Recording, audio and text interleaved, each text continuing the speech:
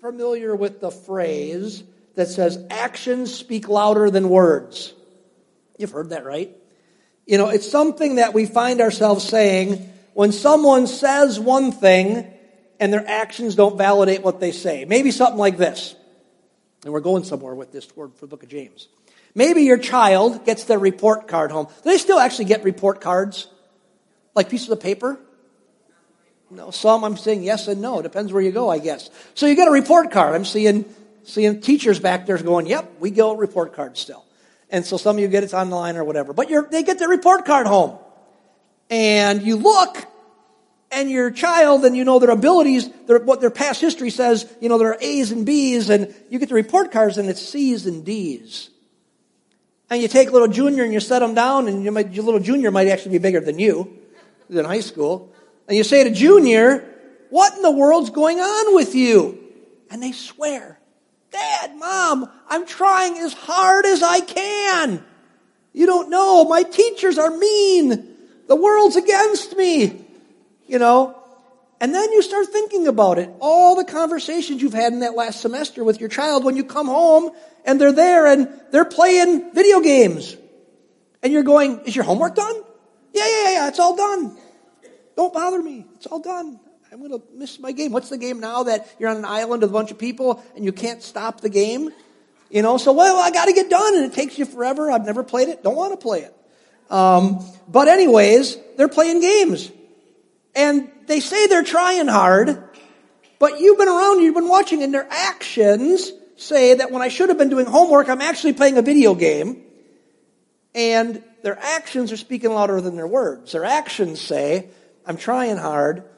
Their words are saying, I'm trying hard. Their actions are saying, no, really, what's more important to me is playing video games or something else other than my homework. Or you say, okay, pick on the kids. How about something more like this? You say to your children, or you say to your spouse, time with you is really important. Matter of fact, in the priorities of my life, it's God and then my family. And everything else comes down. And then you say that. You probably think it, but you really say that. And then you say, you know what? You're talking about how important family is, and you say, this Friday night, we are going out on the town. We're going to have pizza. We're going to come home. We're going to play some games. We're going to turn the TV off. We're going to play, what was the game we played a while ago with the little plunger thing? Trouble? We're going to play Trouble. I won Trouble, by the way. Going to play Trouble. We're going to do this stuff. We're going to have fun. Friday night rolls around. You forget. And instead you make a commitment. You go somewhere else with someone else, or you just do something else. And your actions say one thing that don't line up with what your words say. Your actions are speaking louder than your words. Well, this is the idea that James has in mind as he writes the verses that we're going to look at today. He's talking about actions and words not lining up, or the fact that they need to line up, and that our actions should actually validate our words, and that our actions can actually betray us. We can say one thing and our actions say something else about us. So grab your Bible, open up to James chapter 3. James chapter 3. Verses 13 to 18. I'm actually going to read this out of the New Living Translation. So this is what it says. James chapter 3, 13 to 18. If you are wise and understand God's ways. Isn't that what you all want to say about us, ourselves in church? We're Christians, we follow Jesus, we're wise, and we understand God's ways. He's an if first. If you are wise and understand God's ways, prove it by living an honorable life, doing good works with the humility that comes from wisdom. But if you are bitterly jealous and there is selfish ambition in your heart, don't cover up the truth with boasting and lying. For jealousy and selfishness are not God's kind of wisdom. Such things are earthly, unspiritual, and demonic. For wherever there is jealousy and selfish ambition, there you will find disorder and evil of every kind. But the wisdom from above is first of all pure. It is also peace-loving, gentle at all times, and willing to yield to others. It is full of mercy and the fruit of good deeds. It shows no favoritism and is always sincere. And those who are peacemakers will plant seeds of peace and reap a harvest of righteousness. Look at that these two paragraphs are tied to or supporting the first sentence there. Look at that first sentence. If you say you are wise and understand God's ways, what's it say here? Prove it. Prove it by living an honorable life. Let your actions confirm what you say is true. Now we know something from the context that we've been dealing with in the last couple of weeks that we're going through James. James was writing this for a particular reason to a particular group of people. Remember a couple of weeks ago that we looked at James had written to a group of people in the church that wanted to be teachers. They wanted to be the people who stood in front and taught or sat down. Their rabbis actually sat and taught. They sat down and everybody sat around and listened to them. Because in their culture, a teacher was the highest position that one could hold. So there was a lot of people that wanted that position because with that position came honor. With that position came prestige. People actually followed them and listened to them and obeyed them, and they were elevated. They got special seats when they sat certain places, got to be honored when they went places. And so there's a lot of people who said, I want that. And as we learned a couple weeks ago, James wanted them, was warning them, those people who wanted to be teachers, that there could be some false motives there. The motives could be because they wanted to be elevated, not because they wanted to teach, and that they could do it, they could aspire to be a teacher for a wrong reason, wrong motives. And the reason that was so he was warning them and it was so dangerous is because they could aspire to be a teacher with wrong motives, to be honored. And the person in that position as a teacher, he said, had this incredible responsibility because as a teacher, they have a lot of influence over people. And not only could they, if they were a good teacher, cause a lot of good, but if they were a bad teacher who did it for bad motives, they could cause a lot of problems with the words that they spoke to the people that they were teaching. It's with this group of people in mind, these teachers, these wannabe teachers, that James writes about wisdom here in this section. Writing that if you think you are wise, or wise enough to want to be a teacher of spiritual truth, then your actions should prove it. Your life should be marked, he says here, by what? By good works and a humble spirit. It should not be marked by selfish ambition that pushes you to get a title or a position for selfish or self-serving reasons. Their actions need to speak louder than their words, or at least their actions need to speak the same thing as their words. James wants those who are going to teach others spiritual truth in particular to live by what they teach, to live by godly wisdom, and then teach godly wisdom, not to say they live by godly wisdom, but actually live from wisdom of this world, and then mess people up. Now, you could say this, okay, Pastor Mark, but what in the world does that have to do with us? Especially if you're sitting here and you say, I don't aspire to be a high-level teacher in the church. I don't aspire to have a TV show. I don't aspire to be on the radio. I don't aspire to stand in the pulpit. Matter of fact, you couldn't pay me enough to come up in front of all these people and talk on a Sunday morning.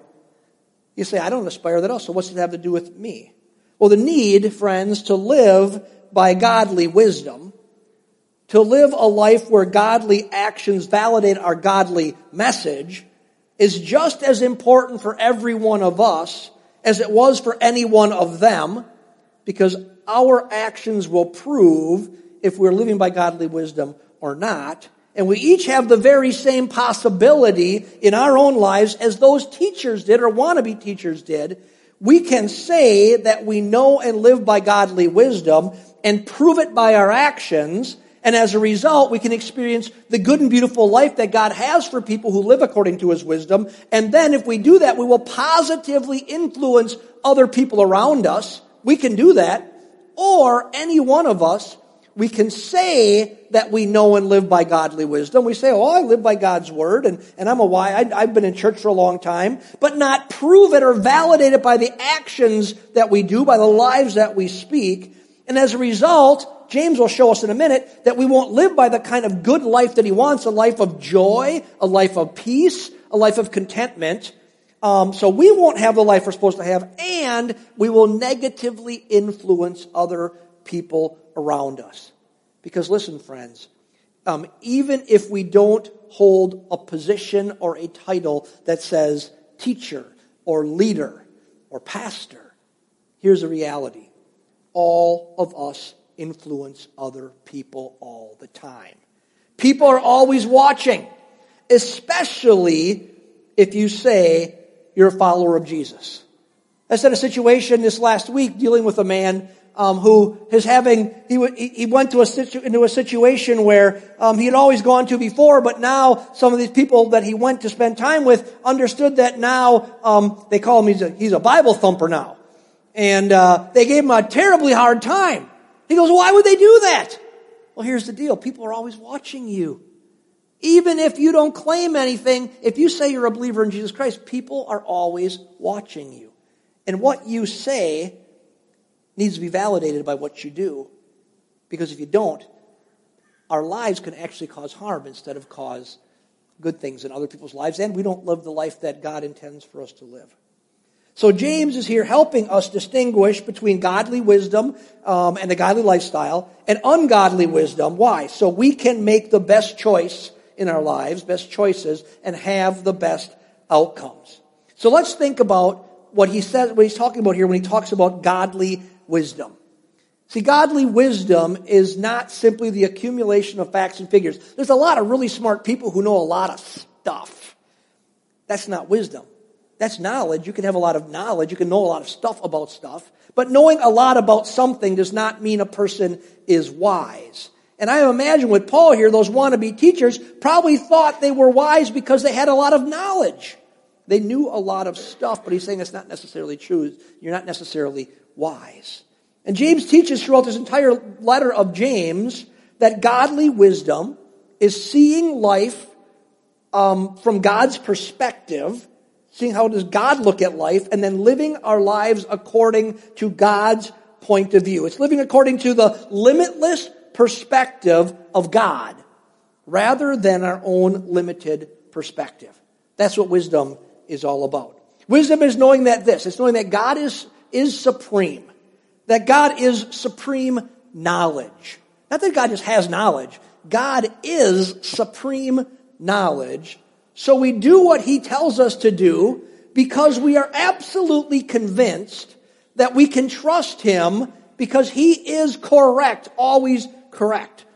Wisdom is believing that God's way is always best. Now here's the reality.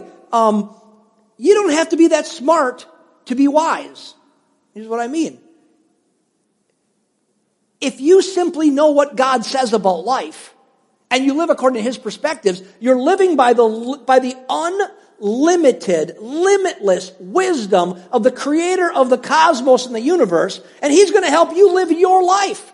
So if you get God's point of view on your life, you're not living by your limitedness. You're living by God's limitlessness. That's what wisdom is all about. And James says the way that we know if we are living according to God's knowledge is we prove if we really are wise and we're taking things God's way is by the attitudes and the actions that we display. He's tying together our words and our actions. He's saying that there is a way to see if we really do believe that God's way is the right way. We say, if we really do believe that we say, God's limitless, God has all the answers, there's a way to see if that's true. And it's this, he says, the actions that we display will reveal the truth about what we believe. Let me unpack this, what James says here, that you can understand his reasoning, how he says that's true. Notice with me from our text, the central themes associated with the two types of wisdom that he outlines. Remember, he's saying this. The verse 13 is saying, if you're wise, show it by your good behavior. And then the rest of it's just kind of giving information to show how you understand that's true or not. So notice with me from our text, the central themes associated with the two types of wisdom. Let's start with godly wisdom. Verses 13, verses 17, and verses 18 deal with godly wisdom. So let's look at those. But among you, who among you is wise and understanding? Let him show by his good behavior his deeds in gentleness. And pay attention to these words, descriptive words. Gentleness of wisdom. Verse 17. But the wisdom from above is first pure, then peaceful, gentle, reasonable, full of mercy, and with good fruits, unwavering, without hypocrisy. And the seed whose fruit is righteousness is sown in peace by those who make peace. The theme of who functions in godly wisdom, he kind of describes us as a person of gentleness, of peacefulness, of humility. As we read the text, we get this feeling that the one who operates by godly wisdom will be a person who displays kindness, gentleness, and peacefulness in their life. That attitude coincides with godly wisdom, and then the good deeds of a good life will follow. But now let's look at ungodly wisdom, verses 14, 15, and 16. But if you have bitter jealousy and selfish ambition in your heart, do not be arrogant and lie against the truth. This wisdom is not that which comes down from above, but is earthly, natural, and demonic. For wherever jealousy and selfish ambition exist, there is disorder and every evil thing. Look at ungodly wisdom. It says ungodly wisdom breeds what? It breeds strife. It breeds contention. It breeds arrogance. It breeds disorder. It breeds envy. An attitude of ungodly wisdom will result in division and envy and evil. And he actually says this, it's actually even demonically inspired is what he says. It's demonic. And he says it's driven by what? He said it's driven by jealousy and selfish ambition. Now, why is this? Why the connection between godly wisdom and peace and ungodly wisdom and strife? Now, listen, if you can get this today, I honestly believe if you don't get this yet and you get this now, it'll honestly change how you live your lives. Why the difference? It comes down to who is at the center of your universe. Now, I'm not talking about astronomy here. Who's at the center of your universe? By universe, I mean your life. All your relationships and all your interactions. This universe that makes up the existence of Mark. This universe that makes up the existence of John. The universe that makes up the existence of Suzanne. Who's at the center of your universe? Who's at the center? Is God at the center? Or are you at the center? Are you self-centered? Or are you God-centered? You're going to understand in a minute, this is what wisdom's all about. Are you God-centered or are you self-centered? Do you tend to say this? Well, I think da-da-da-da-da. Or do you tend to say, God says da-da-da-da-da? That reveals a big difference in your approach to life. The person who is marked by godly wisdom, he's saying is God-centered. That's the very nature of godly wisdom. If you want to define godly wisdom is simply being God-centered. Knowing that God is supreme, that God is supreme knowledge, and therefore, because you understand God really is that, willingly following His lead and His teachings. Because you say, He knows best, He's always right, I'm always going to make sure I follow what He says, because He's in the center. He's the right one. That's what godly wisdom is all about. It's being God-centered. If you believe that God is the greatest, and you are not, and God is always right, and you could actually be wrong, or just secular worldly wisdom could be wrong, then God will be at the center of your universe. You will ultimately then rely on Him and not rely on yourself. You will know that you can trust Him. So what do? You rest in His care. Because I know He's always right, because He's the center of my life, then I know I can trust Him and I can rest in His care, and that will, you know what that will result in? It will cause me to be at peace. Even if times get tough. Because I know I can trust Him, I can rest in His care. It will cause me to live at peace even in hard times. Boy, it sounds like the description of what James says goes with godly wisdom. And friends, it will move you to be gentle and humble towards other people. You say, why? What's the connection? The connection is this. You'll be gentle and humble towards other people if God's the center of the universe and you're living according to His ways, because you ultimately then have nothing to prove. What is almost all our conflicts about? I'm right, you're wrong. But if you live this way, you have nothing to prove because you take no real credit for the good things that God does through you.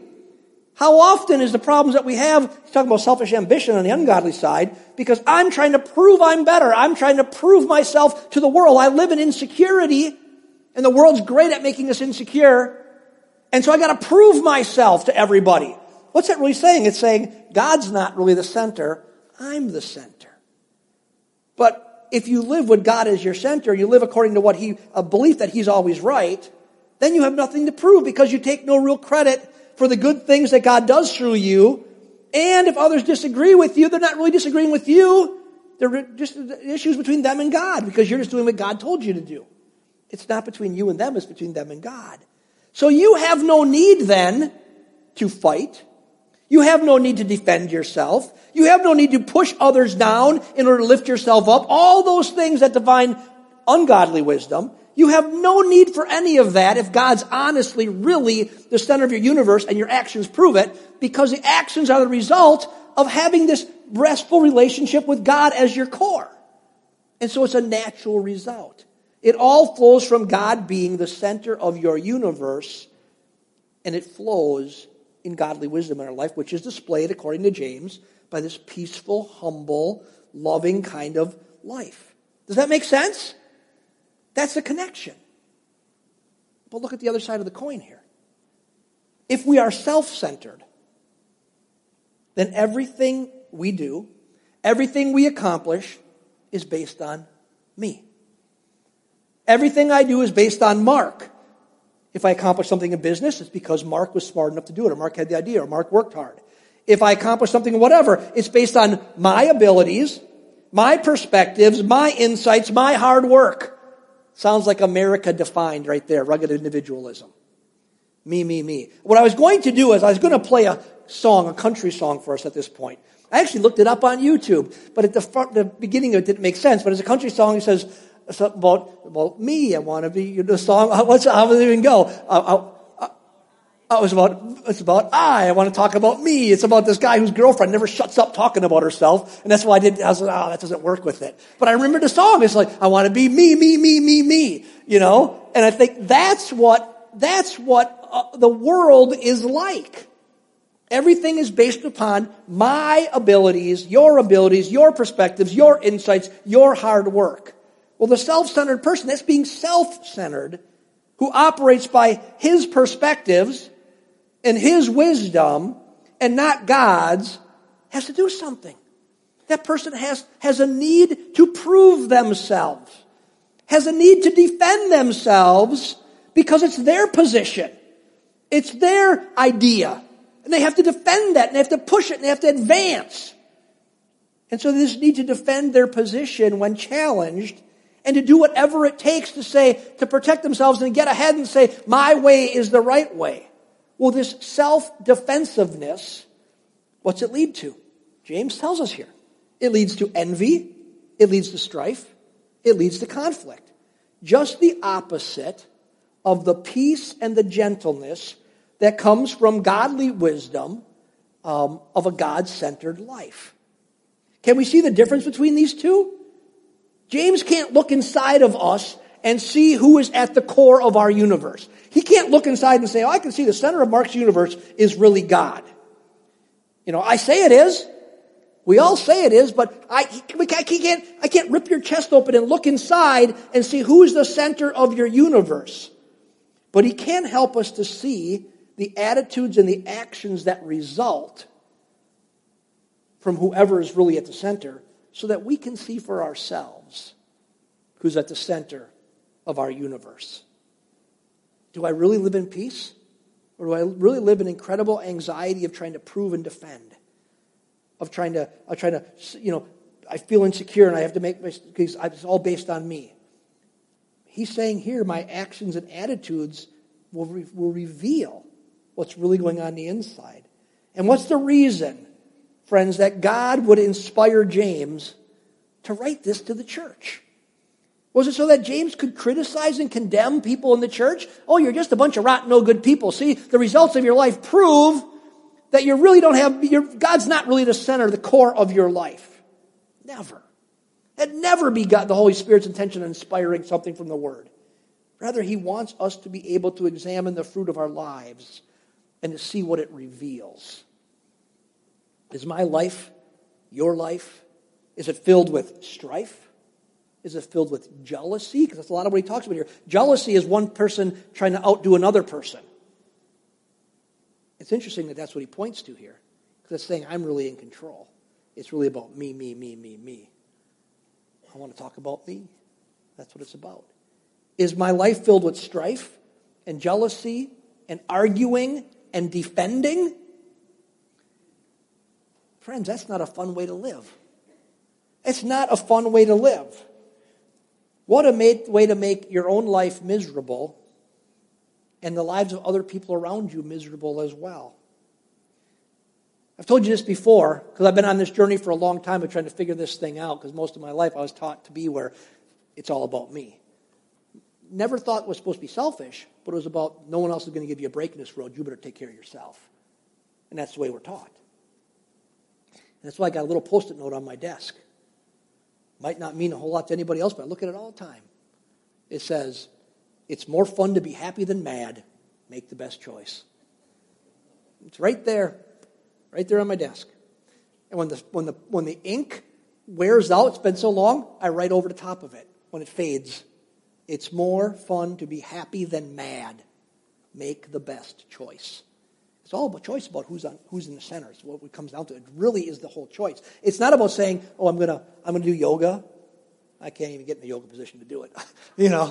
I would do that if I could. And it's not about. I'm not saying you can't find peacefulness in certain tools and techniques. You can, but ultimately, that's not about that. It doesn't work.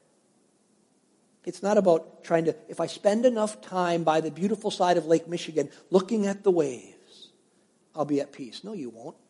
The waves will remind you that you have work to do again tomorrow. The waves are going to remind you, oh my goodness, it never stops. I got to keep going. The waves will remind you of something. Friends, here's the reality. It's more fun to be happy than mad in this life. So what's the cure? Having Jesus at the center of your universe. The answer for living a life of peace and joy and mercy, of good deeds, of not being competitive, of not having to prove yourself, is found in putting the universe back in its proper order. It's putting the universe back the way it's supposed to be. It flows from allowing God to be God and giving up the need to try to do His job for yourself. He created the universe to be a place where He rules and He reigns and He cares for each of us, where He is God and His ultimate responsibility. And as His child, dwelling in His kingdom, I'm to be His follower. I'm to be His child. He's God and I'm not. Living in that relationship is where peace and security are found. Friends, that's living by godly wisdom.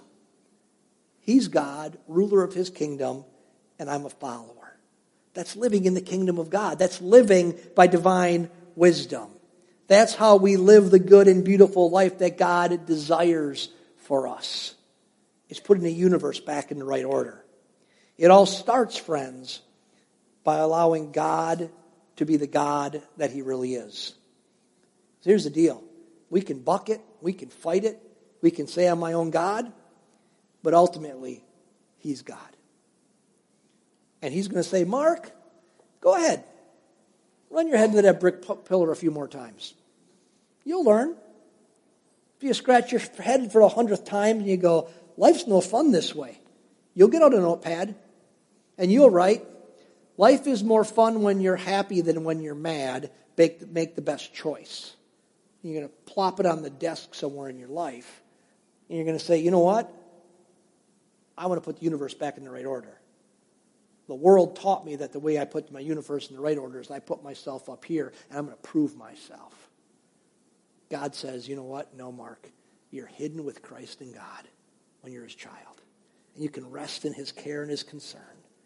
Put the universe back in the right order. Let God be God. And we live under the umbrella of His protection, of His love in His kingdom.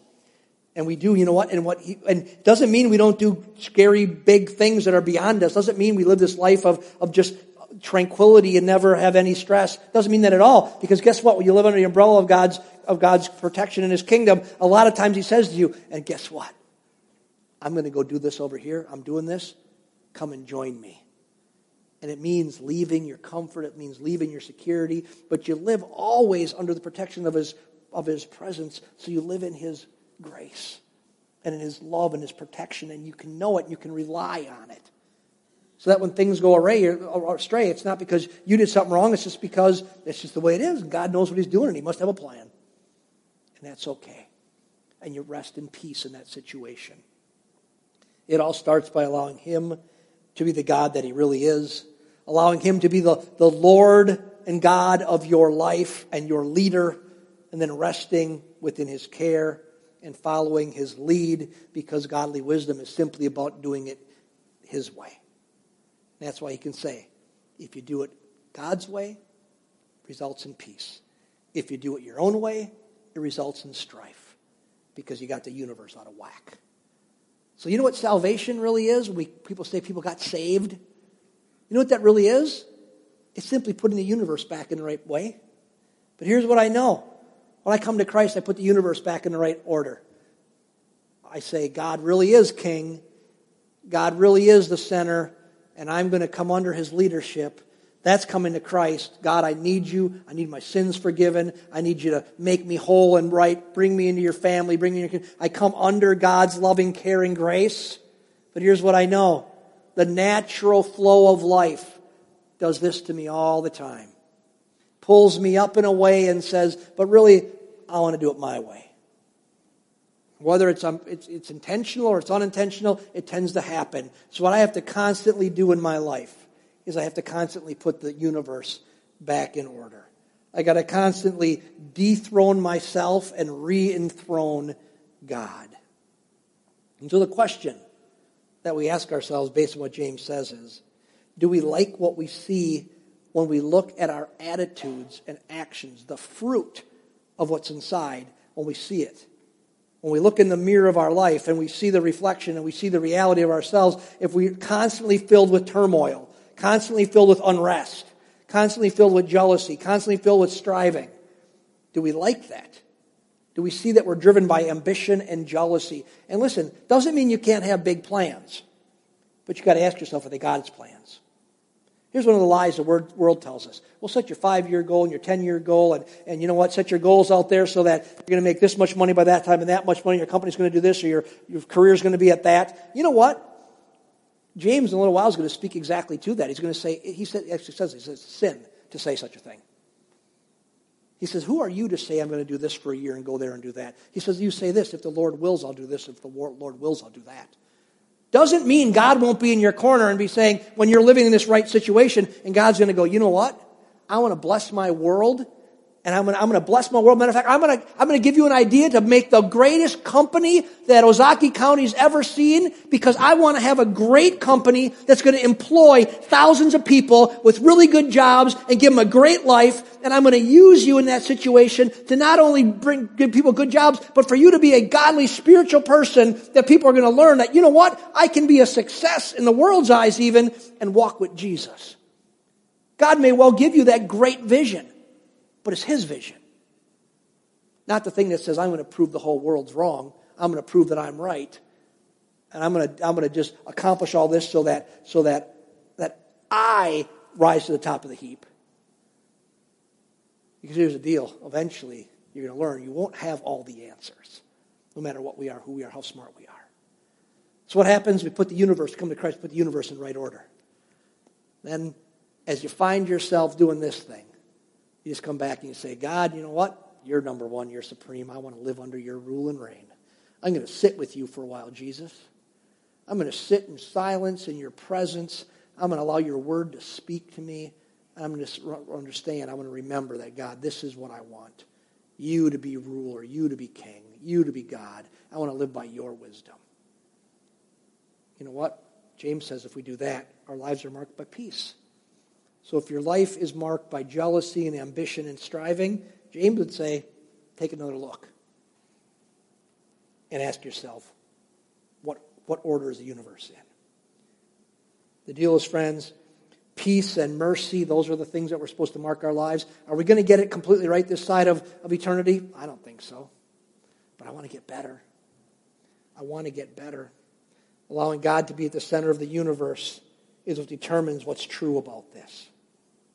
I want to continue, I said a minute ago, to enthrone God in my life and dethrone myself.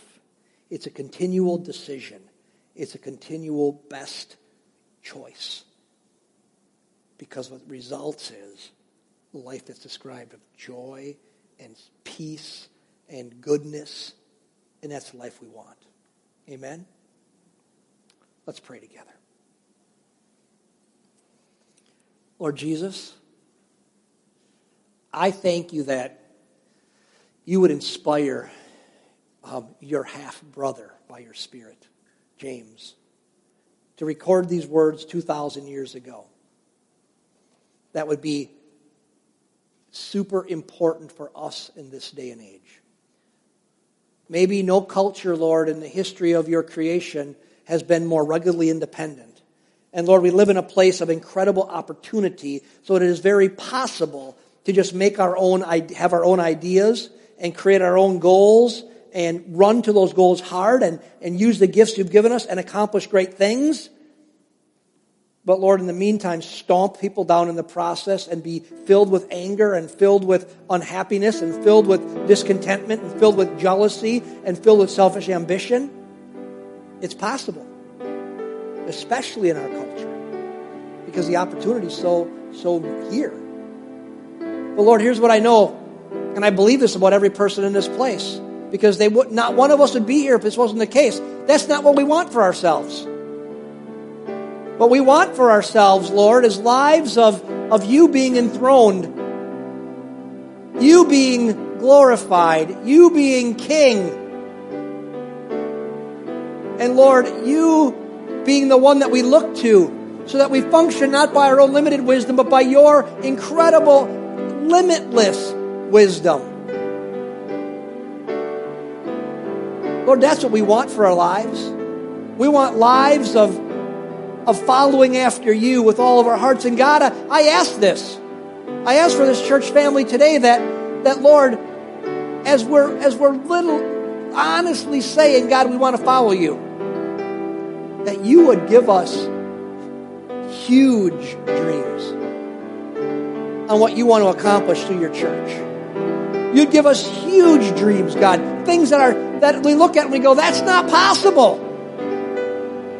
You'd remind us, you're right, it's not for you, but it's possible for God. That, Lord, you would give us these dreams and you'd show us what you want for us.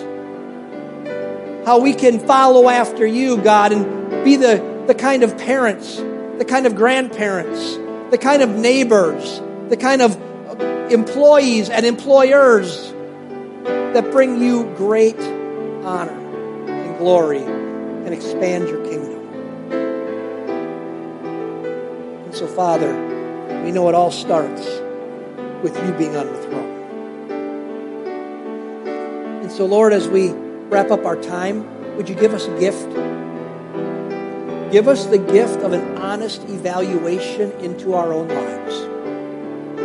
Give us the gift of helping us to see past any defenses we've built up, past any delusions that we've allowed to rule in our thinking, and help us to see the reality. Lord, I remember a day driving down the road on Highway 60 20 years ago when you spoke to me as if somebody was in the car and you said, Mark, you've lived your whole life in anger.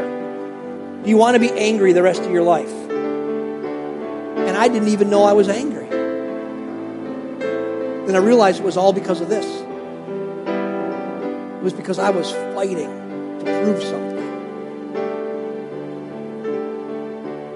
Because I said you were on the throne, but you really weren't. I was. And Lord, there's those gifts when you help us. You tear down some blinders and we see things maybe for the first time about ourselves that are true.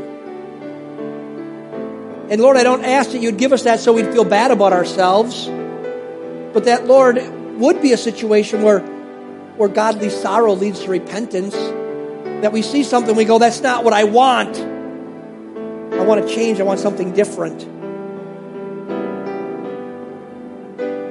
Lord, help us see ourselves. So that, Lord, we rest in you. We trust in you. Then, Lord, things can happen that are out of our control. We say, that's okay.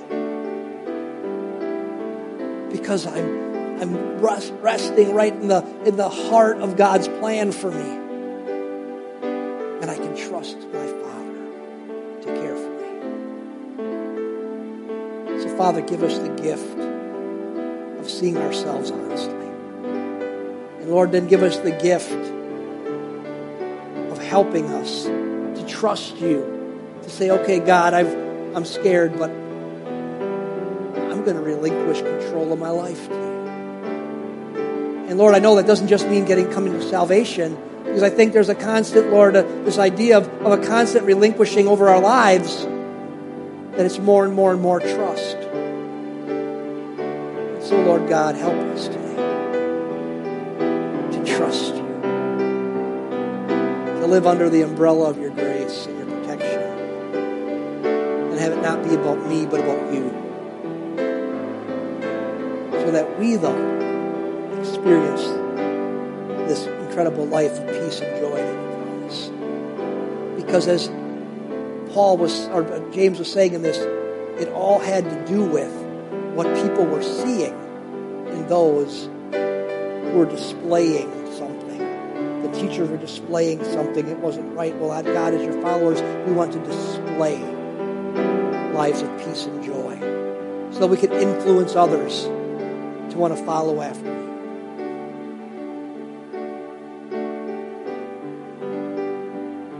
So we're in prayer this morning, their heads bowed and their eyes closed. Just want to have a private moment this morning. Maybe you're here and you've never taken the first step in making the Lord of your life. You've never taken the first step of seeing your universe put in the right order, where God is really the one who's the creator and the sustainer of life. He's the one who's in control of everything, even if we don't recognize it. And you've never said, God, I want to come into your family. I want to come to be with you, and I want to come under your rest and your care. And he says when he does that, what he does to do that is he comes and he washes away our past. He wipes away our sin. He defeats death in our life, saying, I'll give you eternal life from now to eternity. You've never come to God and said, I need you. You've never come to Jesus, who is the Son of God, and said, forgive me of my sins and welcome me into your family. If you've never done that before, just with our heads bowed and our eyes closed, and you say, today's the day. I want you to do something just between you and me and the Lord, because no one else is looking around. I want you to just look me square in the eyes. I'm going to start over on my left in the sanctuary. Your right. I'm just going to look through the sanctuary. I want you to look me right in the eye, make eye contact with me, and say, yes, I need Jesus in my life.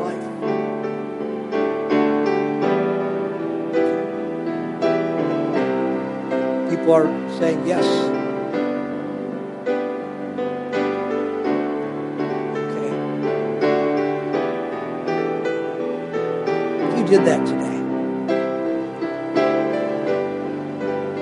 I'm going to invite us all to pray together today.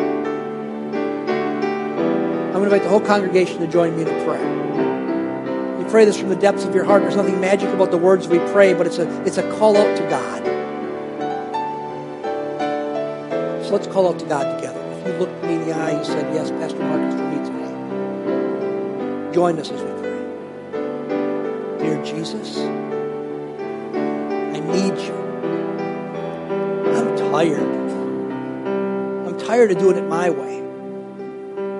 And I'm ready, God, to come to you. So today, I come to you. And I ask you, Lord, become my leader. Become my Lord. I submit to you. And I ask you Take the garbage out of my life. Help me, God, to be one with you. And from this day forward, I want to follow you. I'm tired of being the leader. I want to follow you. So on this day, I receive you, Jesus, as Lord and Savior for my life. Thank you, Lord. Amen. If you did that today, you're saying yes to the Lord. You're saying I'm all in. You're saying I want the universe to be in right order. Friends, it's the beginning of a journey. You may have said that today, saying, you know what, I started this journey, but I realized I got something concocted is what I'm trying to say. I concocted something that's wrong. I put myself in the wrong position. I'm putting it back in the right position.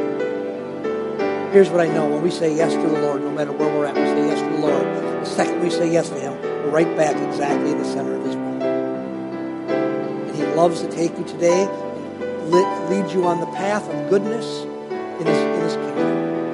And so don't allow guilt. Don't allow yourself to say, why didn't I do this sooner? Why? You say today. Today I'm in the center of God's will. And the path I've been on brought me exactly to this point today. And rejoice in the fact that as you've said yes to God, He always says yes to you. Amen? Let's stand together.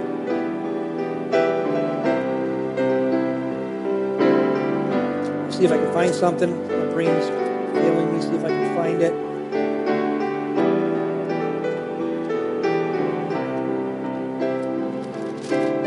I'm going to close today with the blessing that just popped in my mind, the benediction that Aaron would bless or speak over priests. Speak this blessing over our church family. Numbers chapter 6. The Lord bless you and keep you.